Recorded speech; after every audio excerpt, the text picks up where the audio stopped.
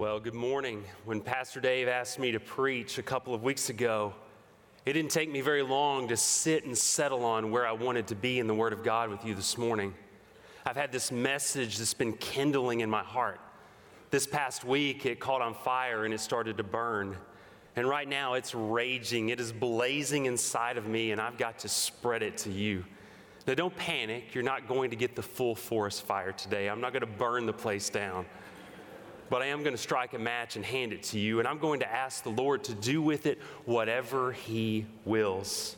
So whether you're here, you're joining us in the venue or online, I want to invite you to grab your Bibles and turn to Luke chapter 24. We're going to begin in verse 27 by asking and answering this most crucial question: what do we have in Christ? What do we have in Christ? If you're taking notes, let's just cut to the chase and begin right here. Number one, it is in Christ that we have Scripture's priority. Scripture's priority. A couple of months ago, I had the privilege of gathering with the 12th graders in a life group.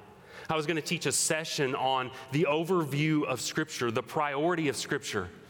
When I gathered with about 15 or 20 12th graders, I handed each of them a piece of a puzzle. Now, the pieces of this puzzle came from a box of 500 pieces. I did not let them see the cover of the box, so they had no idea what the puzzle was. I did, however, ask them to guess what they thought the puzzle was simply by looking at the piece that was in their hand. You realize not one person got it. Neither would we. I didn't even come close. Because the reality is we too often do this with the Word of God. We'll extract a Scripture out and we'll look at the one piece of Scripture without looking at the entirety of the whole puzzle of God's Word. And you realize that when we begin to connect the pieces of Scripture together one by one, and we step back and we look at the entirety of the puzzle of God's Word, we have the priority of Scripture because the puzzle is Jesus Christ. Think about this for a moment. God inspired over 40 different authors to write in a couple of languages in various locations and cultures over a span of 1,500 years into two parts, Old and New, 66 books, yet it tells one unifying story and theme on the person and work of Jesus Christ.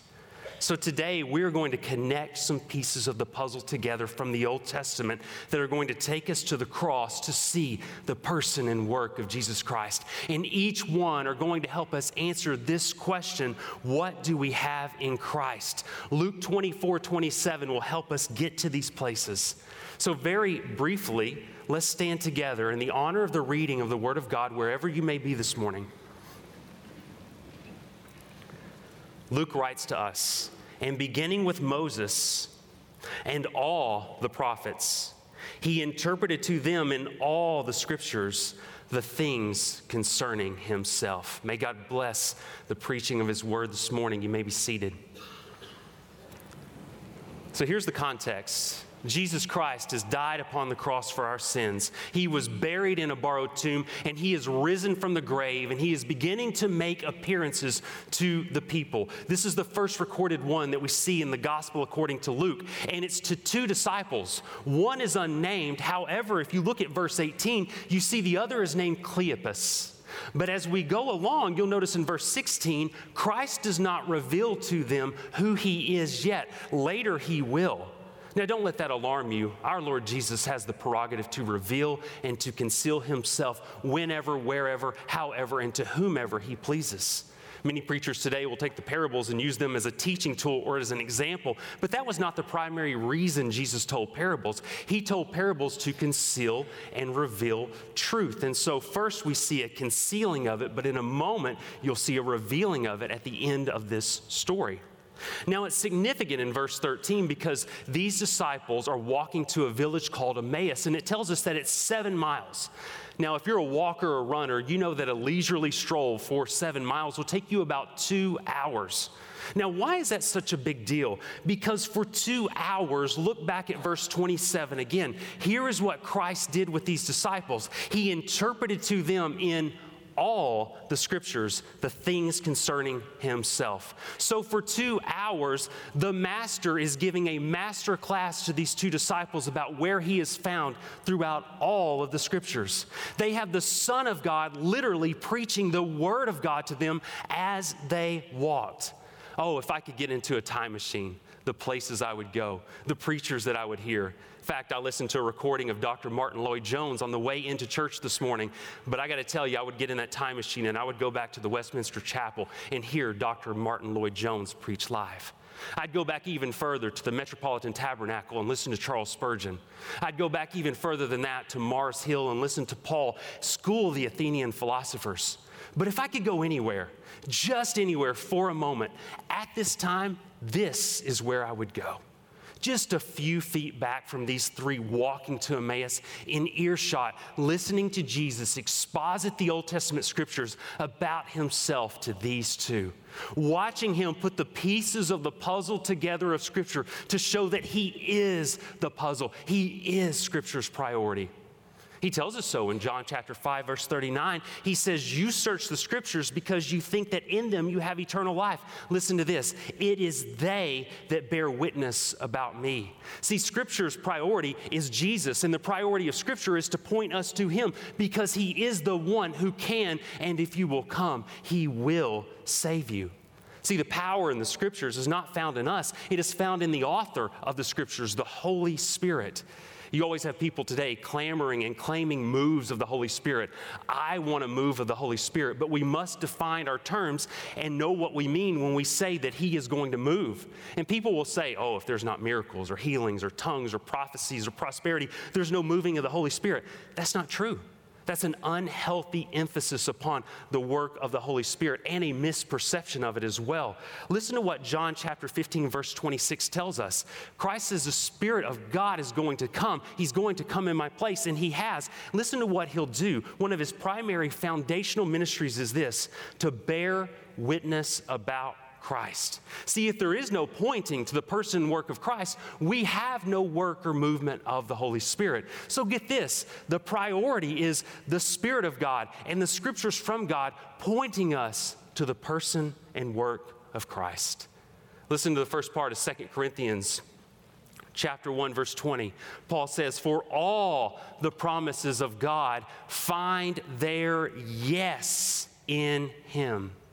There's a ditch on both sides of the road. I do have to warn you. You've already probably seen the one ditch that I've alluded to. Scripture is not about us. We're not Moses. We're not David. It is about Jesus. And so we're not the hero of the story. Every time the hero of the story is the Lord Jesus Christ. So stop reading ourselves into the Bible when we're not there. But the ditch on the other side of the road is this: Jesus is not in every verse, story, or passage in the Bible. So we can't try to read him into a place that he's not there. But if we go back to our puzzle, if you look at a puzzle, the main picture of the puzzle may not always spread out on every piece of the puzzle, but every piece of the puzzle will connect together to make the main picture. The same is true with Scripture. Even though Jesus is not in every verse, story, or passage, you can begin to connect every story, verse, and passage together, and it will lead us to the person and work of Jesus Christ. Christ is Scripture's priority. So what does that mean for you? What do you have in Christ because of that? Here's what you have: the voice of God in your life. Oh, not some mystical voice that you can't understand or interpret or wonder if you heard. We have the entirety of the voice of God given to us in the bounds of Scripture. You don't have to wonder if Jesus said or what he said. He has already said it. And we need this more than ever because the world that we live in is full of lies, fraud, deceit, deception. I mean, what are you going to do? Believe the media? Trust a politician? No, that is shaky, shifty ground. We have the completed Word of God that we can rest on, and in it is Scripture's priority, Jesus Christ. And so since we have the person in the pages of the truth, oh, we have something sturdy to stand on, the Lord Jesus Christ. You have Scripture's priority if you are in Jesus Christ. As we move through this morning, we don't know all that Jesus told the disciples on this journey to Emmaus for these 2 hours, for these 7 miles. But I can't help but wonder, did Jesus tell them, number two, that it is in him, in Christ, that we have the Savior promised? Turn to Ephesians chapter 1. I wonder if Jesus took these disciples just beyond the Old Testament and actually back into eternity past. I love it when children ask me Bible questions. I don't always have the answer, but I'll go dig and try to find it if I don't know it. And one question that they often ask me is, Pastor Brad, who created God? And of course, the answer to that is no one. And I tell them, if someone created God, someone would have to create the someone that created God, and then someone would have to create the someone that created the someone and created God. I can go all the way up to Sunday school doing that if you need me to. It has to start at one person, and the person is one God in three persons, Father, Son, and Spirit. So we often wonder, if no one's created God, if he has existed eternally, what was he doing before he made anything and everything? We don't totally know the answer to that. The Bible doesn't tell us. We're not privy to that information. But there is one thing that the Bible clues us into that the Lord did in eternity past. It was then that redemption was established. It was then that God the Father decreed to send God the Son into the world. It was then that Jesus willingly laid down his life to go to the cross. It was then that God determined that he would gift Jesus, his Son, with the reward of his obedience of all the redeemed, all those who would ever believe in him.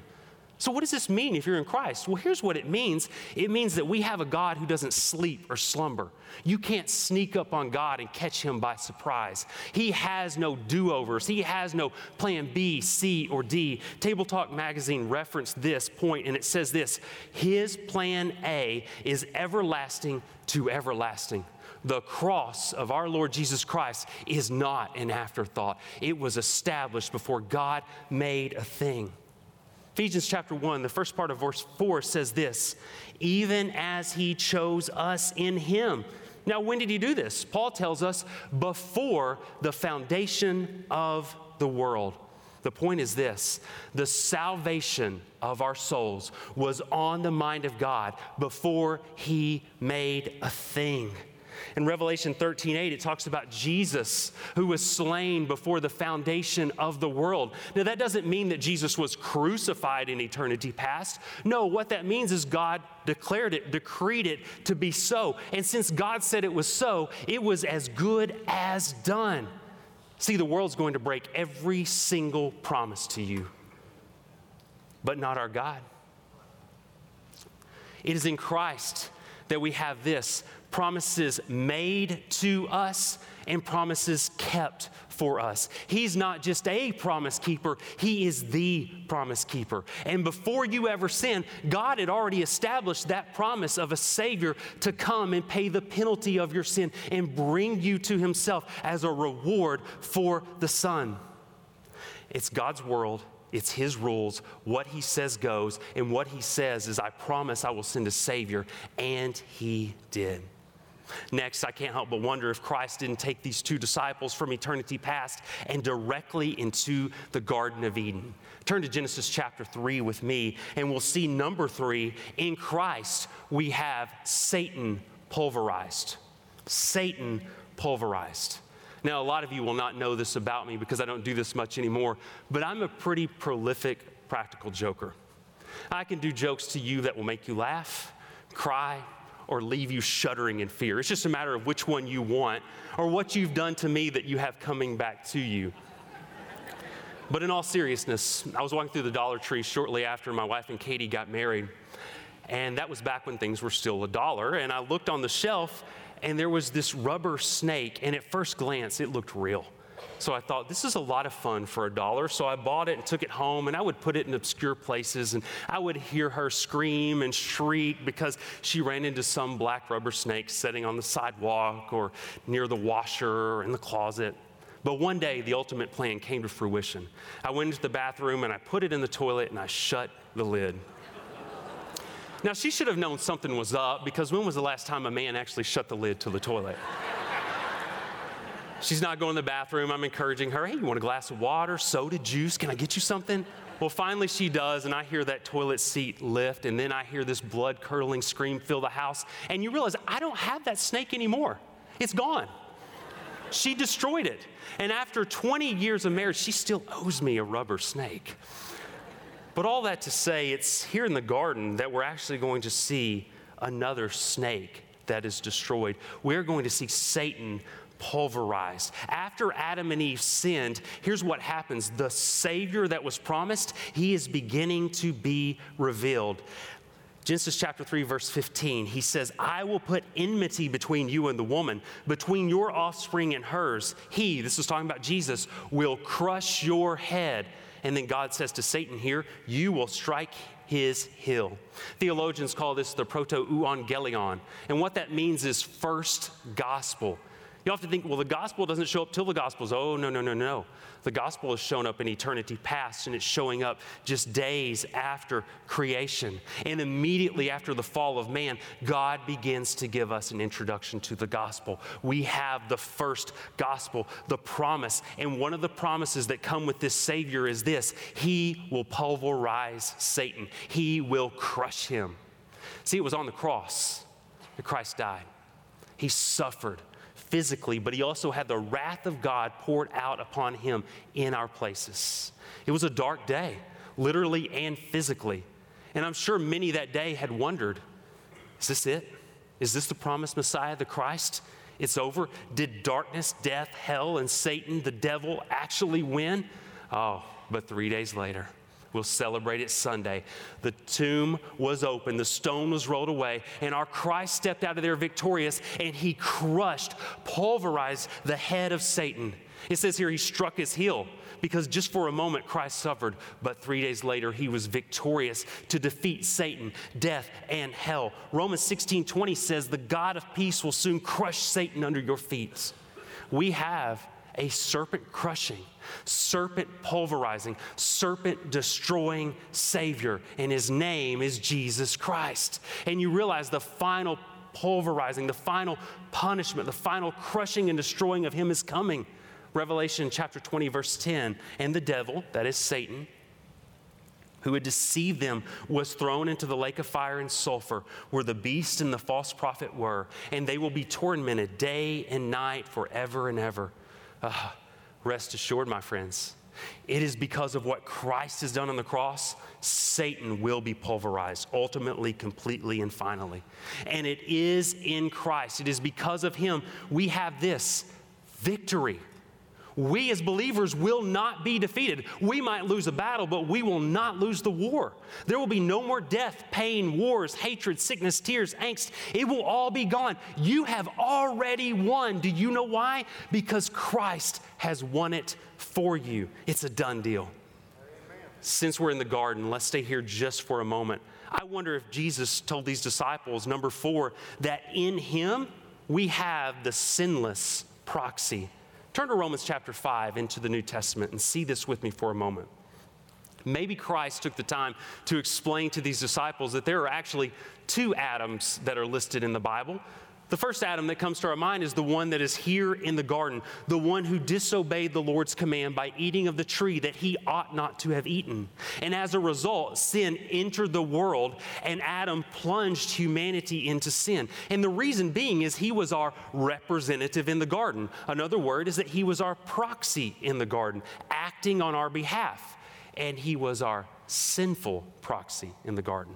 And it was literally a domino effect. When Adam sinned, that first domino, he fell. We have all fallen with him. And so we are fallen sinners by nature and by choice. If you ever wonder, are people really born into sin? Just don't give a 2-year-old what he or she wants and watch what happens. But the good news is there's not just one Adam. The New Testament tells us that there is a last Adam. His name is Jesus Christ, and he was not our sinful proxy in the garden. No. He was our sinless proxy upon the cross. Romans 5, verses 18 and 19. There is a lot in this chapter, but I want to highlight these 2 verses. Therefore, as one trespass led to condemnation for all men, that's Adam, so one act of righteousness leads to justification and life for all men. That's Christ. Verse 19, for as by the one man's disobedience the many were made sinners. That's Adam. so by the one man's obedience, the many will be made righteous. That's Christ. So we see here in Romans 5, Paul is like a tennis match, one side to the next, one side to the next. Takes it over to Adam, takes it back to Christ. Takes it to Adam, takes it to Christ. And here's what we see in this comparison. It is Adam that brought disobedience, but Christ, our sinless proxy, brought obedience. It was Adam that brought death, but it is Christ that brought life. It was Adam that brought condemnation, but it is Christ that brought justification. Can I ask you today, who is representing you in the garden? If there was a family reunion, you're going to one of two parties, Adam's or Christ. You're in the race of Adam or you are in the race of Christ. Adam is your sinful proxy in the garden, or Christ was your sinless proxy upon the cross. Can I tell you, don't trust for a moment any good work, self-righteousness, religiosity that you think that you can find in yourself that will make you right with God. Isaiah is clear in Isaiah 64:6, your good works, my good works are as filthy rags. The very best about us are disgusting before the Lord. But the good news is this: if you are resting upon your sinless proxy, Jesus Christ upon the cross, here's what you have. You have his righteousness added to your account. When God looks at you, he doesn't see the sin of Adam and yourself. He sees the righteousness of Christ wrapped around you. It's called imputation. Are you imputed, credited with Adam's sin or with Christ's righteousness? As we continue through, I'm almost certain Christ would have taken these disciples to Exodus chapter 12. Turn there with me, and we're going to see number 5, that it is in Christ we have the sacrifice provided. The sacrifice provided. When I was about 12 years old, my buddies down the road, they were gone. Nobody in the house wanted to come out with me and play ball. I know, oh, so sad. So I went out in the yard, and I was tossing the baseball up and catching it with my glove. That gets really boring after a while. So I went in the house, and I found this high-powered slingshot that for some reason I had no business having. I found a rock that was just a little larger than a marble. And I never claimed to be the smartest guy in the world, and you're going to hear why here in just a moment. But I took this glove and I put it under my arm, and I pulled the slingshot back with this rock, and I would shoot it in the air, drop the slingshot, slide the glove on, and catch the rock. Now, as I caught the rock, when that rock hit my glove, it was like a 100-mile-an-hour fastball hitting my mitt. I would shoot it at an angle, and I would run and dive and catch it and pop up. And the imaginary fans that filled the yard that day, I could just hear them chanting my name. Well, if you know anything about baseball, there's routine pop flies where it just pops up in the air. Any infielder can snag it. And so that's what I did. I just pop it up, and I'm waiting, and praise be to God, I didn't shoot it very high because I miscalculated about 1/4 of an inch, and that's all it took. And that rock hit me right in the forehead. Just like David slinging the stone at Goliath, and as Goliath fell, I fell. And parents, you'll appreciate this. I didn't cry, I didn't scream. I was good until all of a sudden my head began gushing blood, and I felt it pouring down my face, and I wiped my forehead and looked, and my hands were covered with blood. The tears and screaming began to come. So I sprinted towards the house, and I was in such a panic as blood was gushing from my head. And I always heard as a kid growing up, if you get cut in the head, you bleed like a stuck hog. I've never seen a stuck hog bleed, but if it was anything like I bled, they bleed a lot when they are stuck. I don't know if the door was locked. I don't know if it was just such a panic. I couldn't get the door open, so I start banging on the door, wiping blood from my head, banging on the door. Finally, someone opens it. I get cleaned up. I go back outside, get my slingshot, get my baseball, get my glove. I left the rock out there, by the way, if you were wondering. And as I'm headed back to the house, I stop and realize I got to clean that door. It is stained with blood. I share that because it reminds me of a story that we find here in Exodus 12 about bloody doors. See, Exodus chapter 1 through 12 gives this historical narrative, this account of Israel being enslaved to the nation of Egypt. And the Lord is beginning to send plagues upon Pharaoh to break him. You might remember the stories of darkness and boils and frogs and flies and various others. And these plagues, they were designed to do a couple of things: glorify God and show God's victory over the gods of Egypt. But Pharaoh would harden his heart against the work of the Lord. Now, don't let this alarm you, but the scripture is very clear. God hardened the heart of Pharaoh as well. How do you reconcile that? Well, as you think about this, since Pharaoh was so resistant to the Lord's work, it was finally as if God took his work off of Pharaoh and allowed his heart to go ahead and get hard. If I were teaching children this morning, I would say it was like concrete. As long as you stir concrete, it's pliable, it's moldable, it's shapeable. But what happens when you stop stirring concrete? It hardens up. And the same thing, if you this morning are resisting the work of the Lord in your life, eventually he's going to stop stirring your heart, and he's going to allow your heart to go on and get hard. And I would urge you, resist you. I would urge you, if you are resisting the work of the Lord this morning, to stop before it's too late, before he pulls his hands off of you. We have all seen people with a hard heart, and it is a sad condition to find ourselves in. But it was in that final plague, the 10th plague, that brings us to Exodus chapter 12. Look for just a portion of this into verses 21 through 23. Then Moses called all the elders of Israel and said to them, "Go and select lambs for yourself according to your clans, and kill the Passover lamb. Take a bunch of hyssop and dip it in the blood that is in the basin, and touch the lintel and the two doorposts with the blood that is in the basin. None of you shall go out the door of his house until morning, for the Lord will pass through to strike the Egyptians. When he sees the blood on the lintel and on the two doorposts, the Lord will pass over the door and will not allow the destroyer to enter your houses to strike you." See, the Lord is about to execute judgment upon Egypt. And it's just a note for us, our Lord is not one to be trifled with. He will bring justice in his time. But as we look at this, he tells them, put the blood of the lamb on your door. Have a bloody door. And when the destroyer passes over, all the firstborn in your house will live. But when the destroyer passes over, if you do not have a bloody door, the blood of the lamb, you will die. Your firstborn will perish.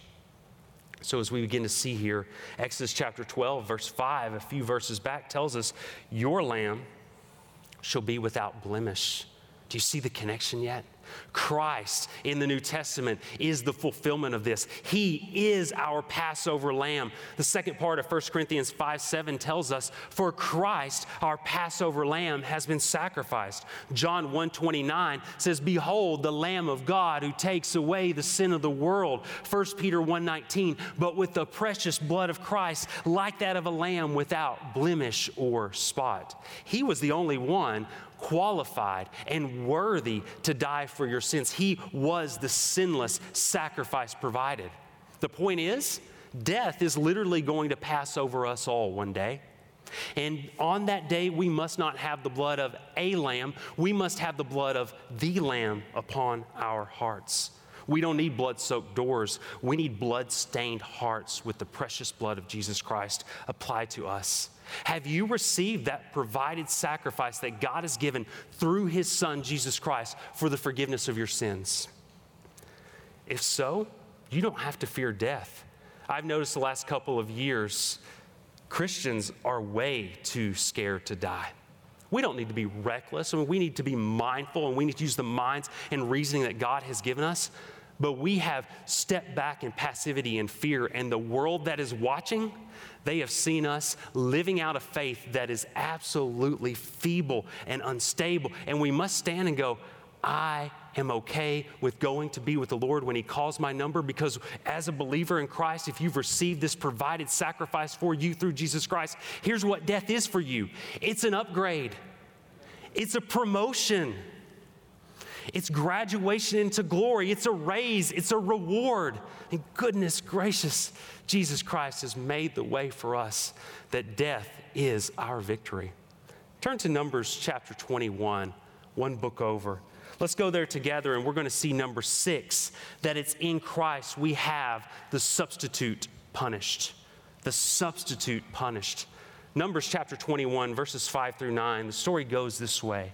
And the people spoke against God and against Moses. Why have you brought us up out of Egypt to die in the wilderness? For there is no food, no water, and we loathe this worthless food. Then the Lord sent fiery serpents among the people, and they bit the people, so that many people of Israel died. And the people came to Moses and said, we have sinned, for we have spoken against the Lord and against you. Pray to the Lord that he will take away the serpents from us. So Moses prayed for the people. And the Lord said to Moses, make a fiery serpent and set it on a pole, and everyone who is bitten when he sees it shall live. So Moses made a bronze serpent, set it on a pole, and if a serpent bit anyone, he would look at the bronze serpent and live. Here's what's happening here. Israel has sinned against God. They have sinned against Moses. And God sends fiery serpents into the camp to bite them, and they are dying. Again, God is not to be trifled with. He will execute justice as he wills. So God tells Moses, here's the solution. Take a bronze serpent, put it on a pole, and anyone that is bitten by one of these fiery serpents, when they look at it, what will happen? They will live. Now, this may not seem significant till we fast forward a couple thousand years into the New Testament.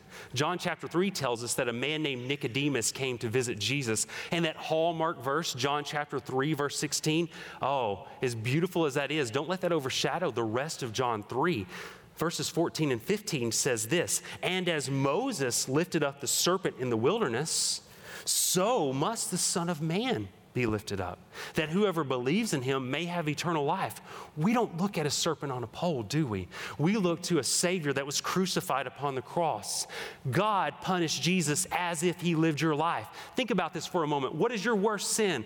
Whatever just came into your head, I promise you have committed way worse sins, and so have I. But the point is, whatever that worst sin that came into your head was, God punished Jesus as if he committed that sin. We are sick with sin. We have been bitten with sin, and the only cure, antivenom, is for us to put our eyes upon the punished substitute on the cross in our place, Jesus Christ.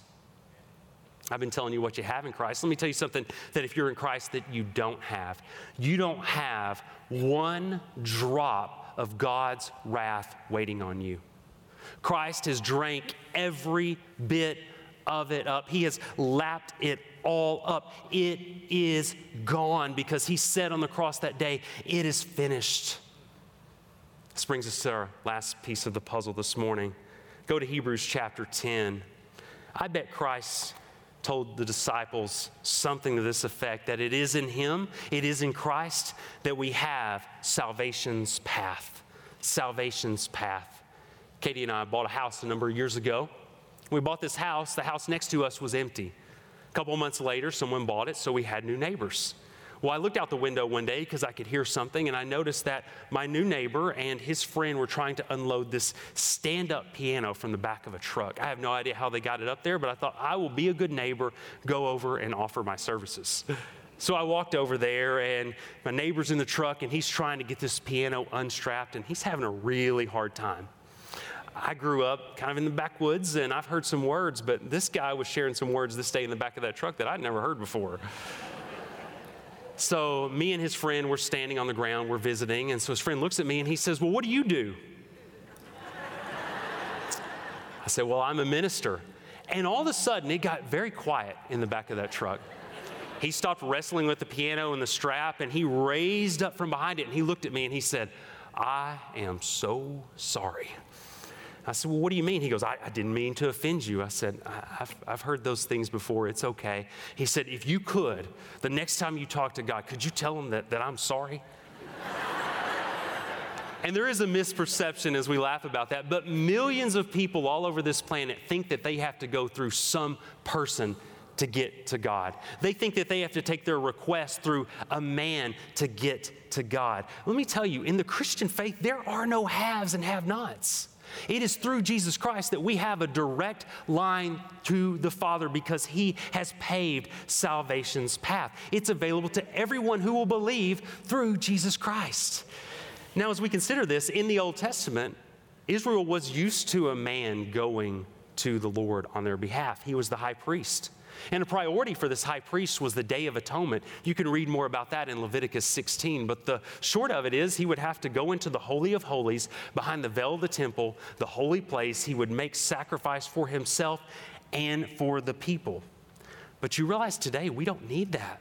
I don't need a priest to go anywhere for me or to say anything for me. I don't need someone to go on my behalf before God because that's been done. Christ has paved that path for salvation, and it is through him that I get there. Because the New Testament tells us who the ultimate high priest is, Jesus Christ. Listen to what happened to that veil that separated that Holy of Holies from the rest of the temple. Matthew 27, verse 51, when Jesus died on the cross, behold, the curtain of the temple was torn in two from top to bottom.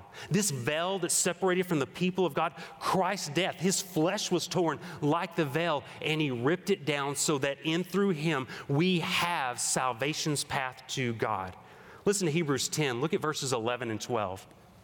And every priest stands at his service daily, offering repeatedly the same sacrifices which can never take away sins. Let's pause right there for a moment. Those Old Testament sacrifices never saved anyone. They were looking forward to the promise of what God would accomplish in the cross.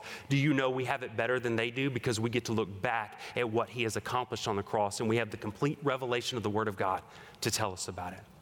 Verse 12, but when Christ had offered for all time a single sacrifice for sins, he sat down at the right hand of God. What millions of gallons of blood over thousands of years spilled upon that altar could not accomplish what Christ accomplished one Friday afternoon at Calvary. I would encourage you this week sometime to set an alarm, set a reminder for 3 p.m. on Friday. And when that goes off, would you just stop and consider what Christ accomplished that Friday, that Good Friday at Calvary's cross for you and for me? The weight, the gravitas of that moment that he was punished for us, that he paved salvation's way. Let me just tell you, there's no other way to get to God except through Jesus Christ. And if you're trying some other way to get there, it's a dead-end road. If you're in Christ, here's what you have: access to the Holy of Holies. The veil has been torn.